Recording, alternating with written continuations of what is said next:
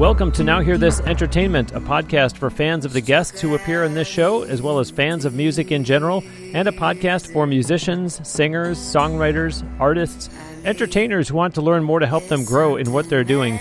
I'm your host, Bruce Wozniak from Now Hear This Incorporated. Check out NHTE.net, and be sure you are subscribing to this podcast and telling your friends to do so as well. Besides that website, you can also find the show on Apple Podcasts, Spotify, and lots of other podcast platforms.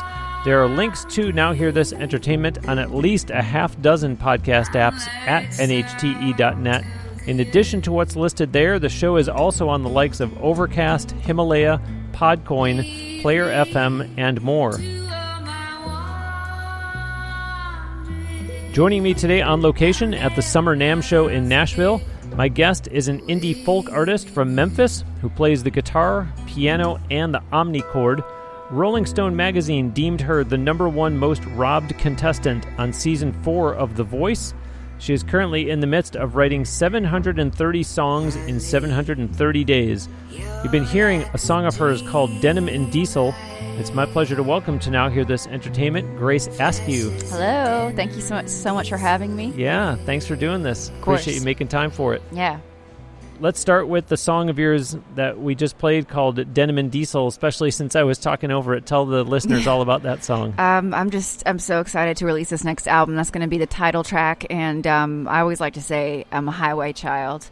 I grew up to the humming of the highway in the distance. We grew up, out in the boonies, and you could still hear the highway a little bit, when the wind blew right. So I grew up to dreams of all the places I'd travel to one day.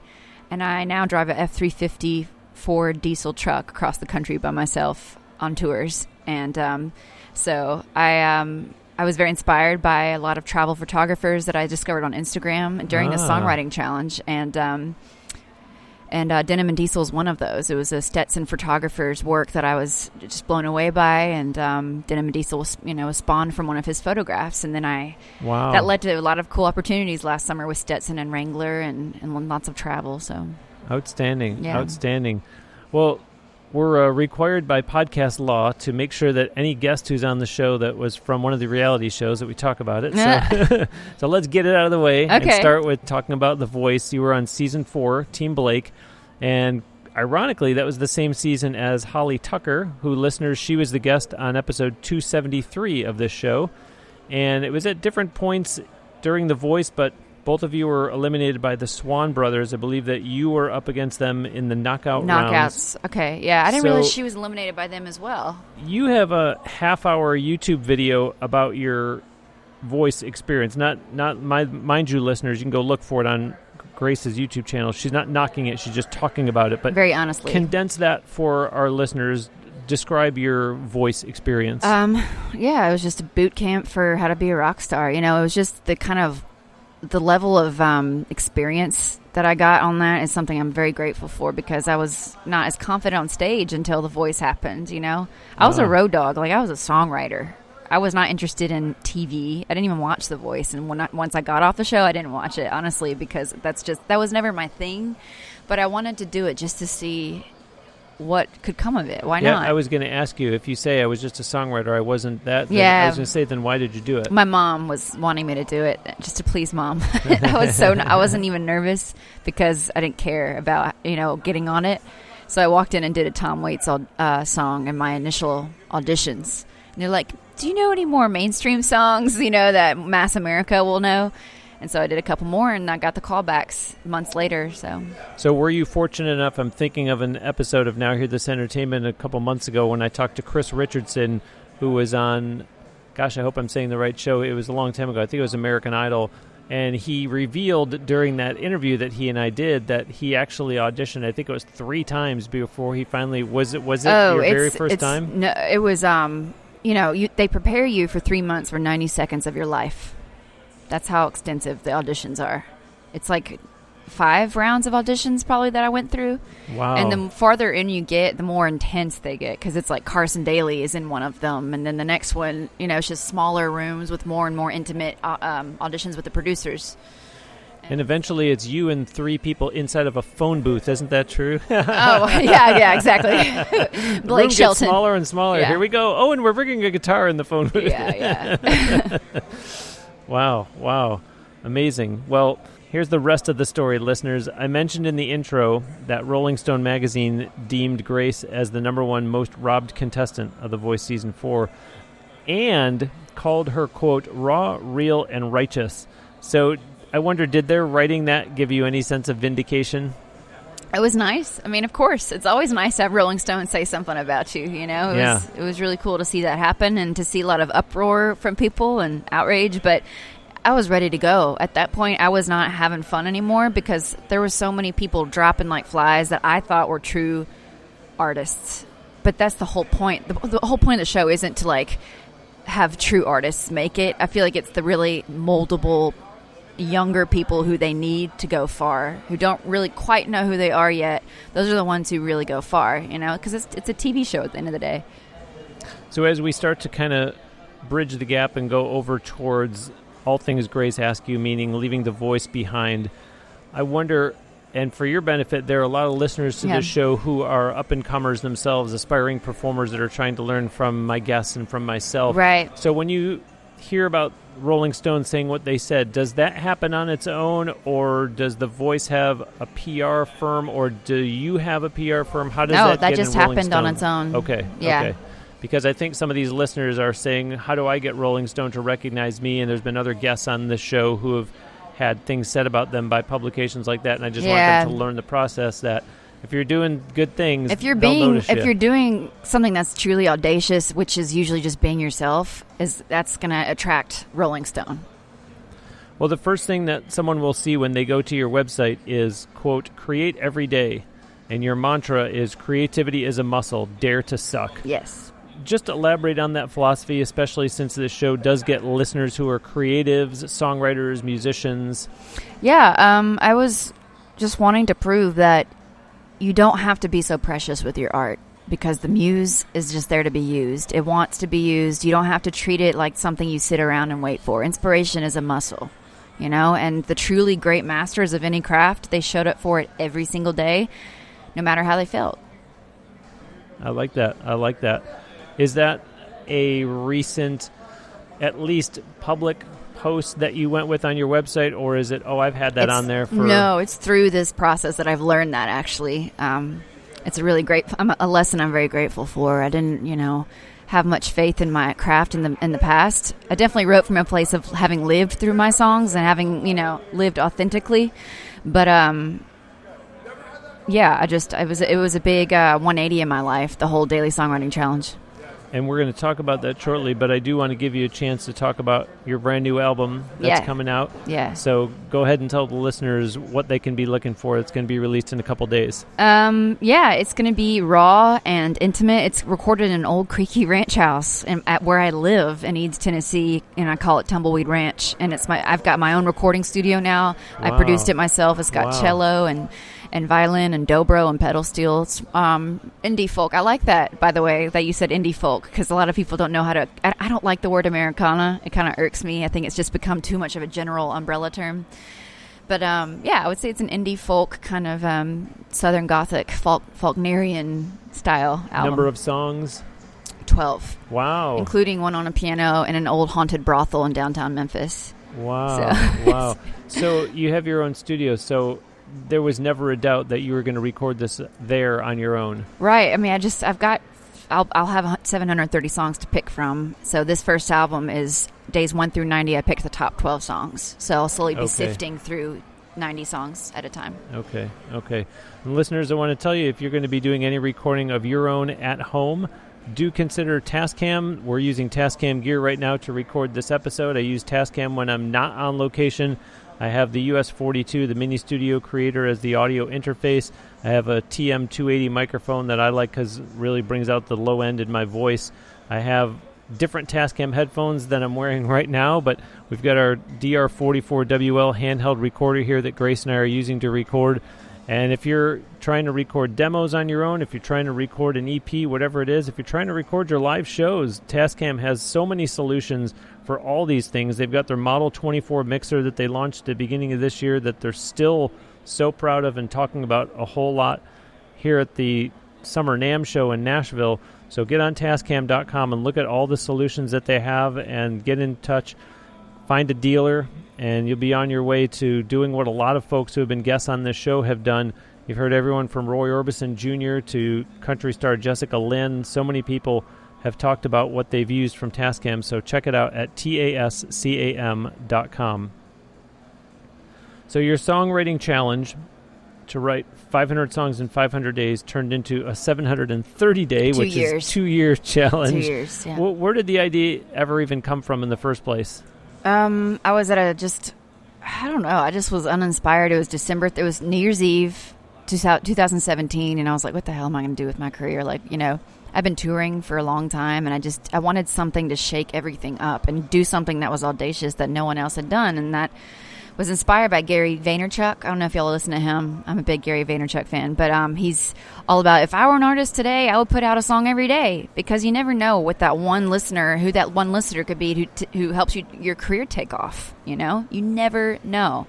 So be prolific. Don't be precious with your art. So you put up an Instagram post on the day of the 500th song that said, 500 days of sobriety, 500 songs written in 500 days, 5,000 more burning inside me, 5 million reasons to feel grateful to have you all, my tribe. And then you go on to say how you got to meet and collaborate with so many insanely talented musicians, artists, brands, photographers, writers, creatives. You talked about the song and the photographer, but who are some of the highlights? And by the way, is this going to end up going past 730? I think I'm going to call it. I'm going to call it at 730. Yeah. I'm ready to move on and be more of a producer, focus on producing albums. But I've done loads of co-writes, which I live stream all of them. And by the way, a lot of my daily songs have shifted from being live streamed on Facebook and Instagram back to back every day to being solely on my Patreon page. So now my tribe is, 365 tribe, as I like to call them, they help fund my life. They help me keep me creating, which is such a cool way to do it. I'm so anti-record label these days. They're so useless. They are absolutely just stifling for artists. I have so many horror stories from songwriter friends of mine that are just miserable in record labels. So why not cut out the middleman and be your own, just pick yourself and tap into your tribe. And that's what this songwriting challenge has definitely helped me do, for sure. Find my tribe. Has there been anybody, again, the photographer you mentioned before, but anybody, when I say cool, I don't mean like, oh my gosh, Johnny Depp chimed in, just right. I wrote a song. Yeah, one of them was he wrote Hemingway's Whiskey, which was covered by Guy Clark and Chris Christopherson. His name's Joe Leathers, and we did a co-write for one of the days, and he lives in Memphis, and that was phenomenal to work with him. He's also Lee Brice's songwriter, and I'm not a big fan of that kind of music, but so yeah, it's just tapping into more and more songwriters' minds. Well, and it's putting yourself out there in a way that you're bound to meet people that you don't know that are going to, and you're going to meet some people that you're like, okay, it was a neat idea, but it's not, just not a good match. Right. And you move on. But those kind of numbers, eventually, there's going to be 1 or 2 or 3 or 10. They happen, and they're painful to push through, but you just do it. Yeah. Well, one of the creative strategies that you use is to post an image, and you ask your followers for one word, and you then take the top 10 words from comments, and you use them in lyrics. And I wonder, how challenging is that? Or conversely, has it perhaps elevated some creative neurons and genes? Yeah, the editor, your intellectual part of your brain should not be involved in the creative process. So what that word contest helps me do is tap into that primal, instinctual side of my brain, which is the truly, it's the genius in all of us. It's the creative genius, which is the flow. It's like this higher power. I think it's a higher power. I feel like it's just an out-of-body experience to create. And those random words help me just get out of my own intellectual brain and think of random ways to connect ideas. But do they ever bring out the ego that wants to turn against you and say, none of these are good, you're not going to be able to do anything with it, this is getting really difficult, you shouldn't have done 730 days, look at the words that are on the wall, you can't possibly do anything with these? Does that ever rear its ugly head? It hasn't until lately, I think, just because I haven't properly scheduled I think the more of a scheduled routine of writing is what helps me push through all of these days. But I've never had that point where it's like you were saying, it's rearing its ugly head and it's this awful creature. It's just like I trust my instincts.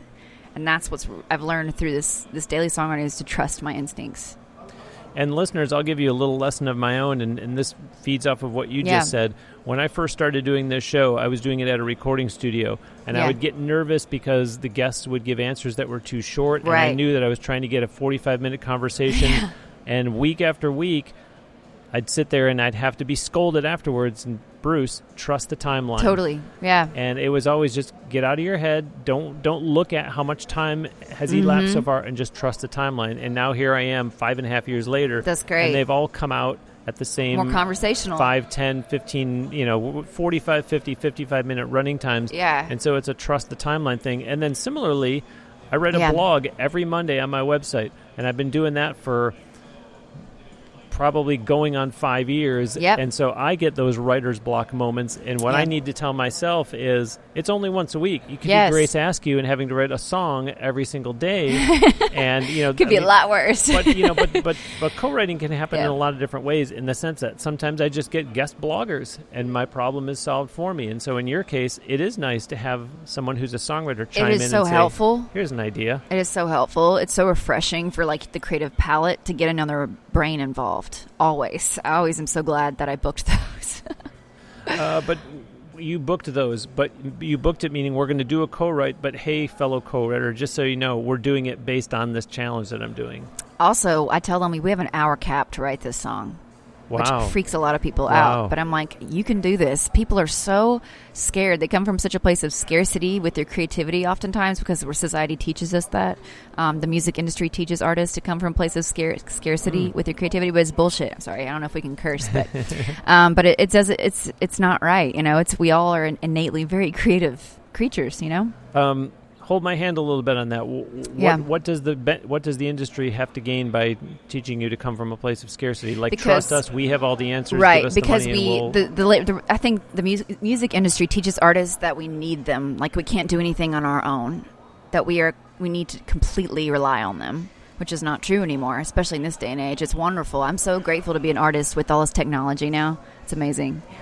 Do you ever do writing sessions away from the 730-day challenge, or is it like I'm exhausted just trying to get something into that one every day? I can't do other writing sessions beyond those. I have had to write like 2 songs every now and then because the writer didn't want to be part of the live stream. But other than that, I'm not writing more than that. I do write 1,000 words per day, every single day, and every morning right when I wake up, because that's when my mind's super fresh, because I want to write a book about this experience.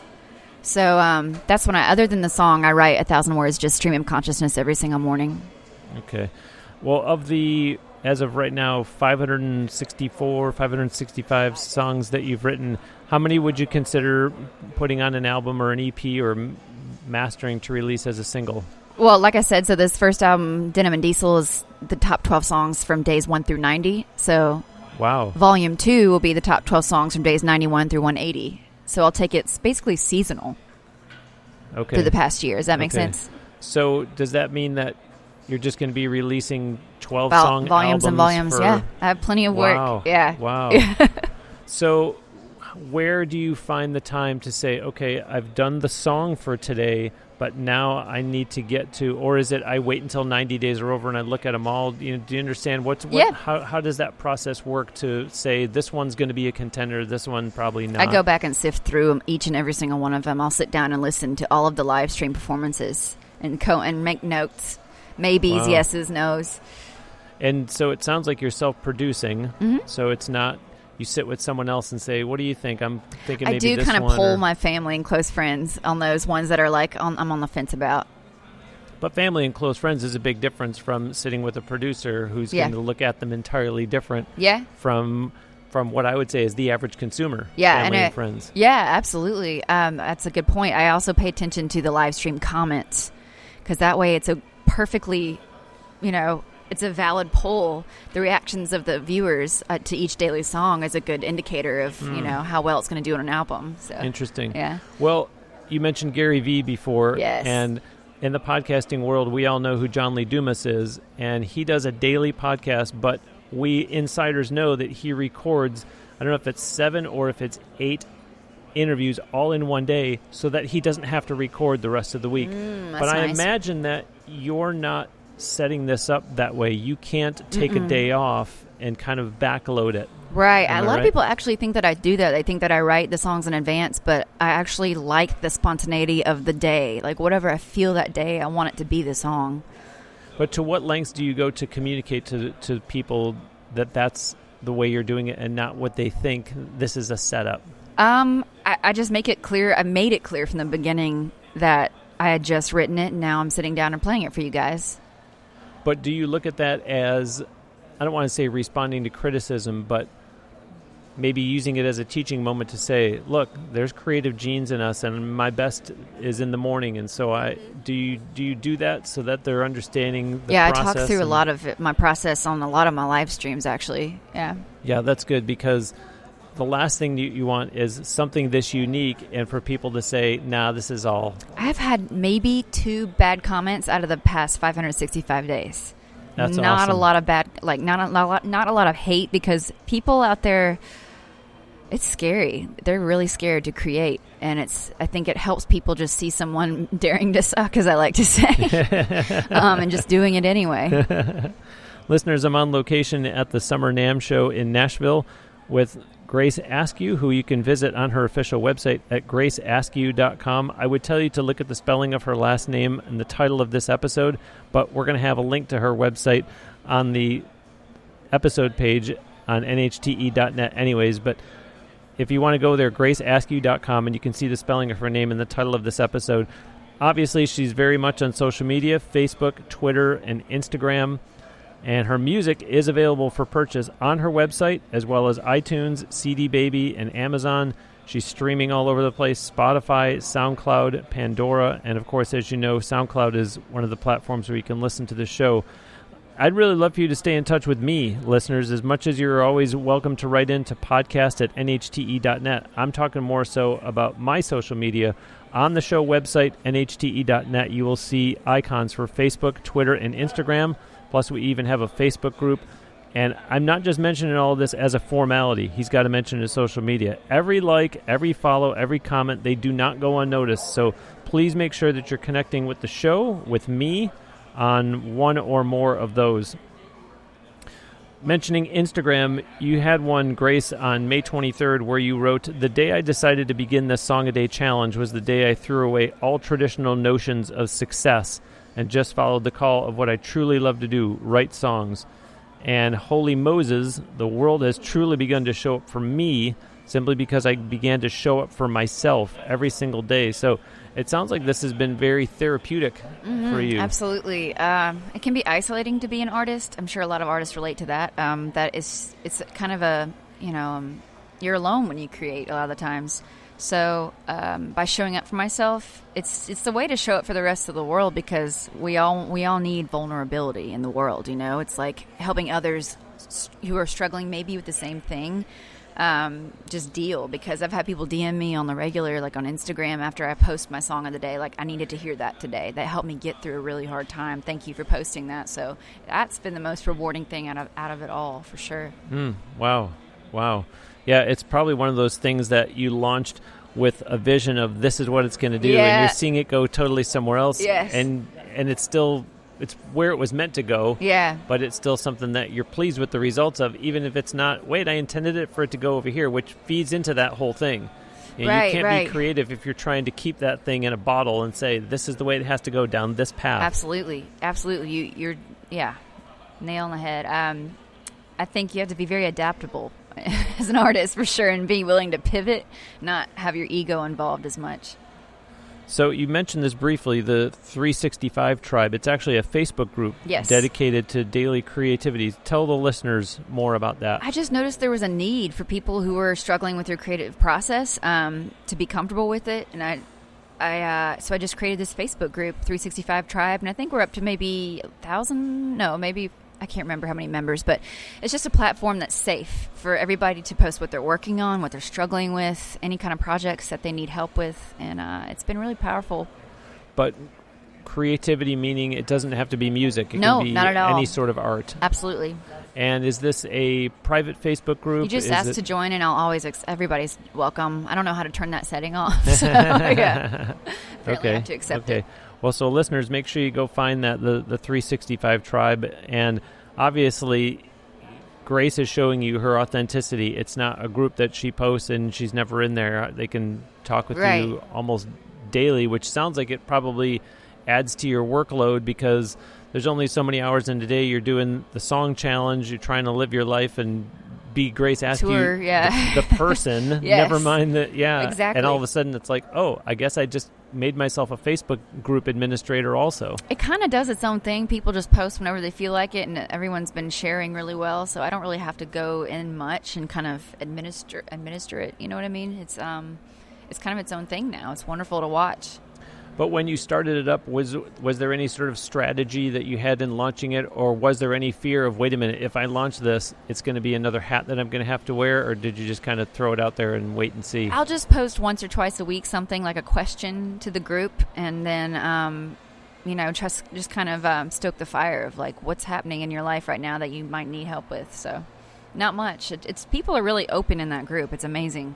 Well, and it's also one of the good things about social media because there's so many bad things that everybody wants to always bring out and talk about, so many negativity in terms of whatever whatever social media platform they want to refer to. Mm-hmm. But yet, this is a great way for people to connect who otherwise would never meet each other. Absolutely. And I've talked to lots of people on the show who have found other connections that are on different continents thanks to social media. Yes. I don't like it when people hate on social media. I'm like, I've made the best friends in my life out of social media. It's amazing. Well, and to some extent, it's kind of like being a proud mom. Like, you can step back and go, look at those two people in my Facebook group that are connecting because I launched it. Exactly, yeah. That's awesome. Yeah. That's awesome.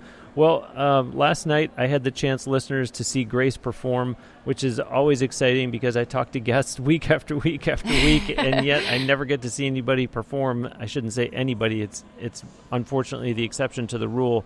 And that was so much fun because, as I said, I could have met you today. We could have done this interview, and I can listen to your music, but obviously it's a whole nother animal. Yeah. And so just talk about that show last night, the Women's International Music Network. Yeah. They just posted up a contest, I guess, and you could win a slot in the showcase, and then I entered, and so it was, and it was cool. It was nice to see a lot of women on stage together. That doesn't happen that often, and it just felt, I don't know, it felt nice. It was a good change. A good change from? Good change from, I guess, a very... being the main source of estrogen, as I like to say. It was nice to have sisterhood, for sure. Well, listeners, I mentioned at the very beginning of this, during the intro, I said that Grace plays guitar, omnichord, and piano, and you know that I play guitar. If you listen to this show long enough, you know specifically that I play a Boulder Creek guitar, and Jeff Stramitz, the CEO of Boulder Creek Guitars, was the guest on episode 241 of this show. I encourage you to go back and listen to that and hear what makes Boulder Creek guitars so different. I'll give you a little hint. It's their suspended bracing system, but you're going to say, what's a suspended bracing system? Listen to Jeff's words about it. Go on their website, watch the video on there to show exactly what that's all about and why it makes the guitars sound so great. They do look good, but it's more important of how do they sound.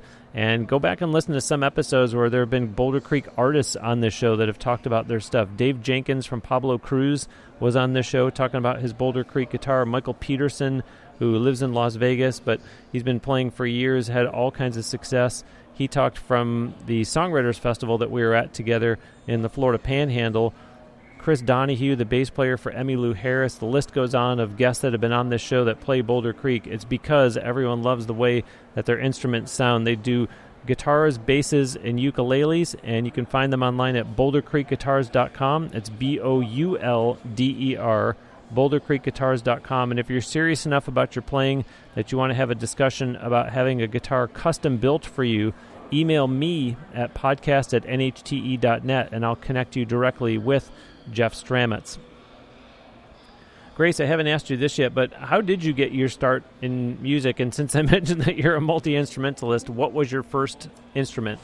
Oh, piano, and I absolutely hated piano. They had to drag me to lessons, but when I was 13, my siblings and I all started taking guitar, and that was when it clicked.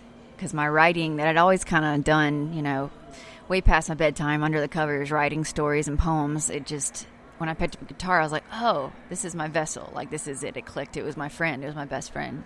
So then when would you have actually written your first song, 13. Though? When I started playing, just learning covers is how I learned guitar. And then I went to Berklee College of Music a couple years later, and went to a summer program there for jazz guitar.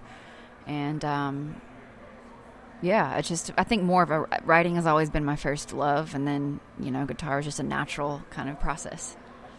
I know you're going to know the answer to this question because no one forgets their first one, but when and where did you first perform? And I'll say, oh gosh, not performing for the family, but actually out somewhere. Oh, it was like a health food cafe in the suburbs. And it was like I was playing in between the smoothie, the blenders like blasting. And I was just like, it was a gig, but I was probably like 16. I wasn't playing my originals yet. It was only like 4 years later until I got comfortable playing my originals. I was playing covers in the beginning. But yeah. And that was in Memphis? Yes. Yeah. So it sounds like Memphis born and raised. 6th generation Memphian. Wow. Yeah. Wow. Oh my gosh. Yeah. So. Wow. Well, that first performance that you described, though, that had to kind of be exciting in the sense of, okay, I think I'm really going to go somewhere with this. Yeah. I don't know if it wasn't until I was in college that I was miserable. I went to Loyola in New Orleans for music business, and I was like miserable. I just didn't like New Orleans at the time. And I had some studio posters all over my walls. I was reading Johnny Cash's bio, and I was like, I need to go home. Like, Memphis is where I need to be. So I dropped out and pursued music full-time starting then. So that was 19. And started playing all the dive bars in Memphis. You're playing for a PBR. Your start time's like 11 o'clock at night. But, I loved every minute of it. So you mentioned that piano, you didn't like it, but you've somehow come full circle. I somehow got back to it. I wish I pursued it a little bit more, but I just didn't have a teacher that really was, made it cool. Piano wasn't cool. Guitar is cool. But what made you get to a point where you decided, I'm going to bring piano back and I need to have this as a part of my arsenal after all? Getting bored with the guitar. I haven't been writing a lot lately, especially, and I get bored with my own skill set. But what advice do you have for multi-instrumentalists out there who, I see a lot of people who, in my opinion, sadly, and now I'm going to finish the question, my opinion was the word sadly, who sadly play piano and then they say, oh, it's too difficult to tote a piano around, so I'm going to abandon piano and I'm just going to play guitar from now on. What advice do you have to them? Because I feel like you're so much more marketable if you can, and if the list goes on. If you just sing, you should learn to play an instrument. If you learn to play an instrument, you should also learn to write songs. And then beyond that, maybe you should learn a second instrument. Absolutely, right. Because to be a really artist, quote-unquote artist, and not just a musician, that's how you have to learn multiple things. You have to broaden the portfolio, so to speak, diversify it. I feel like that you're going to be taken way more seriously that way and go a lot farther for sure. But for someone who says, I got to abandon the piano because it's too big to lug around. Well, then there's keyboards. I mean, that's just being lazy. I don't know. There's keyboards. Those are great. And it will make you stand out. Yeah. It'll make you be different than all the people that do get up on stage with just a guitar. Absolutely. Yeah. So for the people that don't know what an omnichord is, it's just a vintage weird instrument from the 80s. Mine was from 1983 that I found on eBay. And I played a show here in Nashville, actually. A girl was playing one, and I was enamored. And so a couple months later, I bought one for myself. And it's like an harpsichord, but like an electronic version. I guess that's the best way to explain it. And yes, listeners, I did think of Lurch from the Addams Family when I heard her say harpsichord. So we're doing this interview here at the NAMM show. History with NAMM at all? Any? No.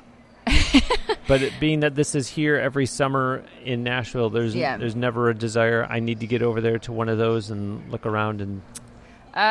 Not particularly. I'm not really a conference type person. I'm just a Memphian, hardcore Memphian. But so. Would you consider yourself a quote unquote gearhead or not necessarily? Oh no, not at all. Not at all. People come up to me trying to talk to me about my gear. I'm like, I have no idea what you're talking about. I don't care about my just knowing my gear. It's my toolkit. I don't need to know actually all the details of it, I don't. That's just how my brain functions. Okay, but on the flip side, you mentioned before about your studio and that you just record on your own and you don't go elsewhere. Right. So what hardware and software do you use that the listeners can say, yeah, I use that too, or I don't know what she's talking about. Let me look that one up. Right. In terms of gear, is that what you're asking? Both hardware and software. I use Ableton, all the way Ableton for my software, and that's how I use like my stems. If I want to do more electronic music, which I do sometimes live with the Ableton, put two push pad. I use Ableton, and then I have a Vintech as my preamp, and then Element 88 Apogee, and Okay. Well, you've won numerous songwriting awards, including Unsigned Only, first place Americana, the International Songwriting Contest, and the John Lennon Songwriting Contest won the grand prize. What songs or performances were you submitting for those different awards that you were winning? All originals from different albums. Yeah, I mean, that's pretty much it. It was just different projects. They were all in the Americana category when I would win it, and the John Lennon International one was just first place across the board. It wasn't Americana, so that's outstanding. Yeah, thank you. You've been signed by Stetson Wrangler, and help me with this word, Tecovas. Tecovas, yeah. It's as a model/spokeswoman. Did you approach them, or did they approach you? It was through the Stetson photographer that I wrote the Denim and Diesel song, inspired by his work. He had connections with the Wrangler, and he got me roped into this really cool photo shoot last summer at White Sands National Monument down in Alamogordo, New Mexico. And ever since then, I've worked on and off with them, and it's not really, I wouldn't say spokeswoman. I just say I modeled for them, and they would give me the clothes and payment for doing it. And it's just a chance to work with dream brands. I always like to tell artists, like, think more about the way you post on Instagram. We're not just artists anymore. We are lifestyles. We are brands. We all are. And I speak to only brands that speak to what I stand for. So Stetson and Wrangler are legacies. They are like, they've been around forever, and they speak to more of a ruggedness and authenticity. So that's why I love working with them. It works for what I do. Is modeling something that is kind of on your radar in terms of there's a difference between I was glad to get that opportunity versus I was glad to get that opportunity because I am trying to develop more of that branch of the Grace Askew brand. I love fashion, I'm not going to lie, so it's fun. It's just really fun. But I'm thinking of Cole Frederick from the band Undecided Future was on this show and talked about how he got a modeling opportunity in New York, and from that came a chance for his band to play one of their original songs. And I told him that on episode 175, Katie Bell, she lives in Georgia, and she said she finds the same thing. She goes on a modeling gig, and she gets an opportunity to do her music, or she's doing her music somewhere, and they say, oh, I didn't know that you're a model. Yeah. Let's have you bring the two together. So I didn't know if that was something that you're... That's a really good point. I do, like, if I get a modeling job out in New Mexico again, I'll book tours around that. It works great. It's like, I can work and I can have fun. So, listeners, if you're not clear yet on this, Grace, you are completely independent. No record label. You formed Askew Entertainment LLC. Yes. You're your own GM and booking agent. So do you like being in control, or is it more out of necessity? I think a manager is still what we're on the market for. A manager is really important for artists to have. They are what kind of lays out the strategy that an artist can't do, Now, you released 2 albums, Scaredy Cat and Until They Lay Me Down to Rest, as Grace Askew, and another album called self-titled album under Grace Askew and the Black Market Goods. Yeah. What happened to the Black Market Goods? There's just one album I wanted to try having a band name. It was just, experiment with it. Your most recent album, Scaredy Cat, not counting the one that you're releasing now, that one was all you as well, and there was none of... Mm-hmm. Wow. Amazing. So other than continuing the songwriting challenge, what is next in terms of tour dates, where locations, things like that? Where can people go see you? Right. Bigger picture for sure. And like in the long-term goals would be leading my own songwriting workshops and retreats and having online songwriting courses, because I've learned so much through this process. I get DMs, like I was telling you, a lot from people wanting, some kind of lessons or courses online. So that's in the future, and producing more albums. Yeah, I'm interested to hear more about that, because you said that earlier, that you really see going down a producing lane more. Yeah. So is it, I don't want to minimize it, but is it that this whole thing is on autopilot, so to speak, the Song a Day Challenge, and you obviously have flexed that songwriting muscle so much that now I want to explore the producing and spend more time in that realm? Right. The more you tap into your creativity, it's just going to be more natural. It's going to be easier. So it's not that I wouldn't say autopilot, but it's just easy now. There are days where I get bored with myself, so I have to kind of get out, make myself a little uncomfortable and try a new instrument or something. But yeah, I think it's time. It's time to kind of move on and work on being more of a studio rat. Okay, but let me put you on the spot though. If someone hears this interview and all of a sudden says, "Well, I'd like for her to produce me," yeah, yeah, absolutely. Okay, I've already had several Memphis artists that want to work with me in my studio. Wonderful. Yeah, wonderful. Okay, let's just follow back up to the way we started off, which is one closing thought on the reality shows. Would you encourage people, if they're feeling so called to try out, should they do it, or it's a waste of time? Sure, do it. Why not? For sure. It's, and why say no? If you're going to get invited, yes, go. And always be yourself. Don't try to mimic anybody for that show. They're not going to be interested. That's just bottom line. I sat through some of the cattle call auditions myself and watched, and it's people just mimicking other people. If they are so blown away by people who just are real. So, yeah. Well, we're going to close with a song of yours called Providence Road. So before we let you go, tell the listeners all about this song. Yeah, it's kind of just that time when I was telling you about New Orleans. I just didn't get it. I didn't want to be there anymore, and so I felt kind of lost, and it was kind of letting go finally of who I was to become who I wanted to be, and driving back and forth between Memphis and New Orleans a whole lot. So, yeah. Well, was Providence Road, was that? It was one of the exits on I-55. Okay, yeah. Okay, wow, that's clever. I like that. Well, congratulations Thank again you. on the new album. Thank you. And thank you for the show last night. Oh, appreciate y'all being great there. Great to get to see you perform. Yeah. That was a bonus for this trip. Best of luck with the new album and with this ongoing challenge. I appreciate that. Obviously, it's what do they say? It's not a sprint. It's a marathon. I think exactly. That's the way the expression goes. Yeah. So in it for the long haul. Awesome. Thank you for making time to do this. Thank you. Yeah, of course. Listeners, that'll do it for another episode of Now Hear This Entertainment. My sincere thanks to singer, songwriter, multi-instrumentalist, I'll even say producer, Grace Askew. You're a great interviewer. Visit her official website at graceaskew.com. ASKEW. You can look at the title of this episode on your listening device, and we'll also have a link to her website from the show page for this episode at NHTE.net. Be sure to engage with her on social media, so that means like her Facebook page, follow her on Twitter and Instagram, join the Facebook group that she talked about, and please support Grace by purchasing her music. It's available on her website, on iTunes, CD Baby, Amazon. Yes, it's streaming on Spotify, but as much as you want to follow her and stream the music, do support her by purchasing her music through those means that I just described. It's also on SoundCloud and Pandora. And also, as I mentioned before, I'd really love for you to stay in touch. As much as you're always welcome to write in to podcast@nhte.net, I'm talking right now more so about social media. On the show website, nhte.net, you will see icons for Facebook, Twitter, and Instagram. Plus, we even have a Facebook group. And I'm not just saying all this because I'm wrapping up the show and you got to plug your social media. Every like, every follow, every comment, trust me, I notice them all. So please make sure that you're connecting with me, connect with the show, one or more of those, Facebook, Twitter, or Instagram. Thanks ever so much for listening. We'll send you out today with another song from Grace Askew. This is the one she just talked about. It's called Providence Road. Her silhouette brought me back to an old friend.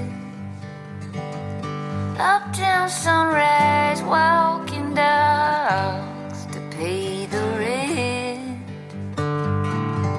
It's bringing back the vices I no longer need. Like an old walkway, overgrown with weeds. Providence Road.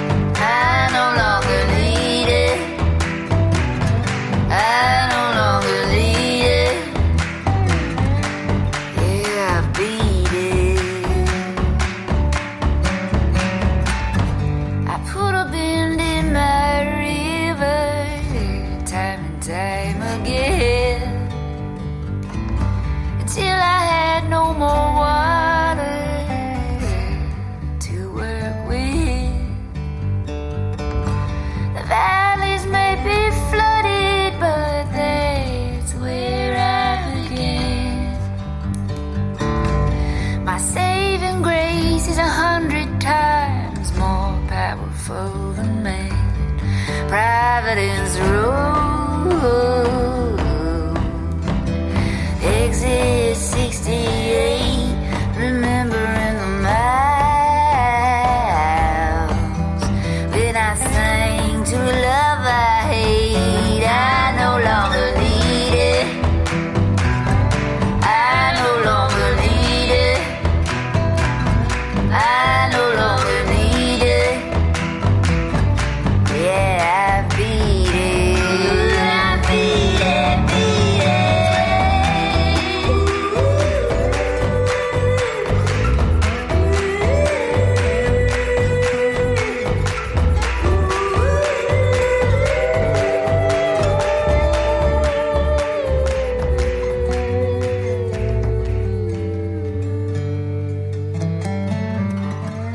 A new day's morning sunrise is a favorite feeling.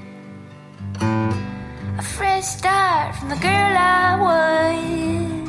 Yeah, she's full of healing. Providence Road, exit 68, remembering the miles when I sang to a love I hate. I no longer need her. I no longer need her. I no longer need her. Oh, I beat her. I no longer need it. I no longer need it. I no longer need it. Yeah, I beat it. I no longer need it.